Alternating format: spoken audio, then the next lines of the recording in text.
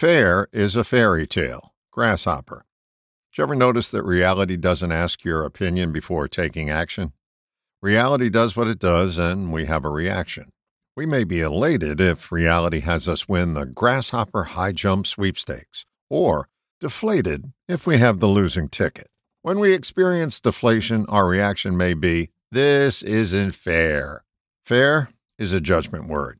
We begin judging reality, and we've been conditioned to think that our critical dissertation will have an effect on the circumstances that have already happened.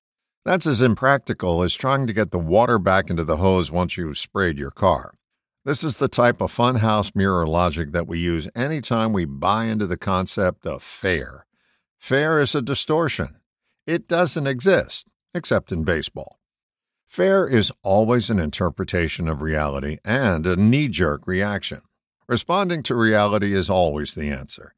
The difference between a reaction and a response is like the disparity between a Da Vinci painting and a Velvet Elvis.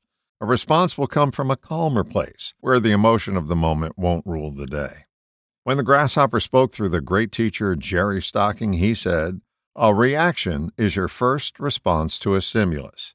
Jerry invites you to explore the inexhaustible list of additional responses that are lined up behind your first response.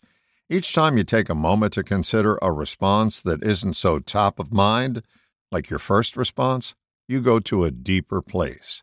This practice has two additional benefits. One, you interrupt your patterned way of doing things, which may not be getting you the results you want.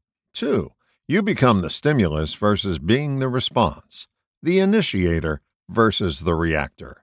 This way of responding will also dissolve our distorted concept of fair and leave it in Grimm's book where it belongs. Fair enough? All the best, John.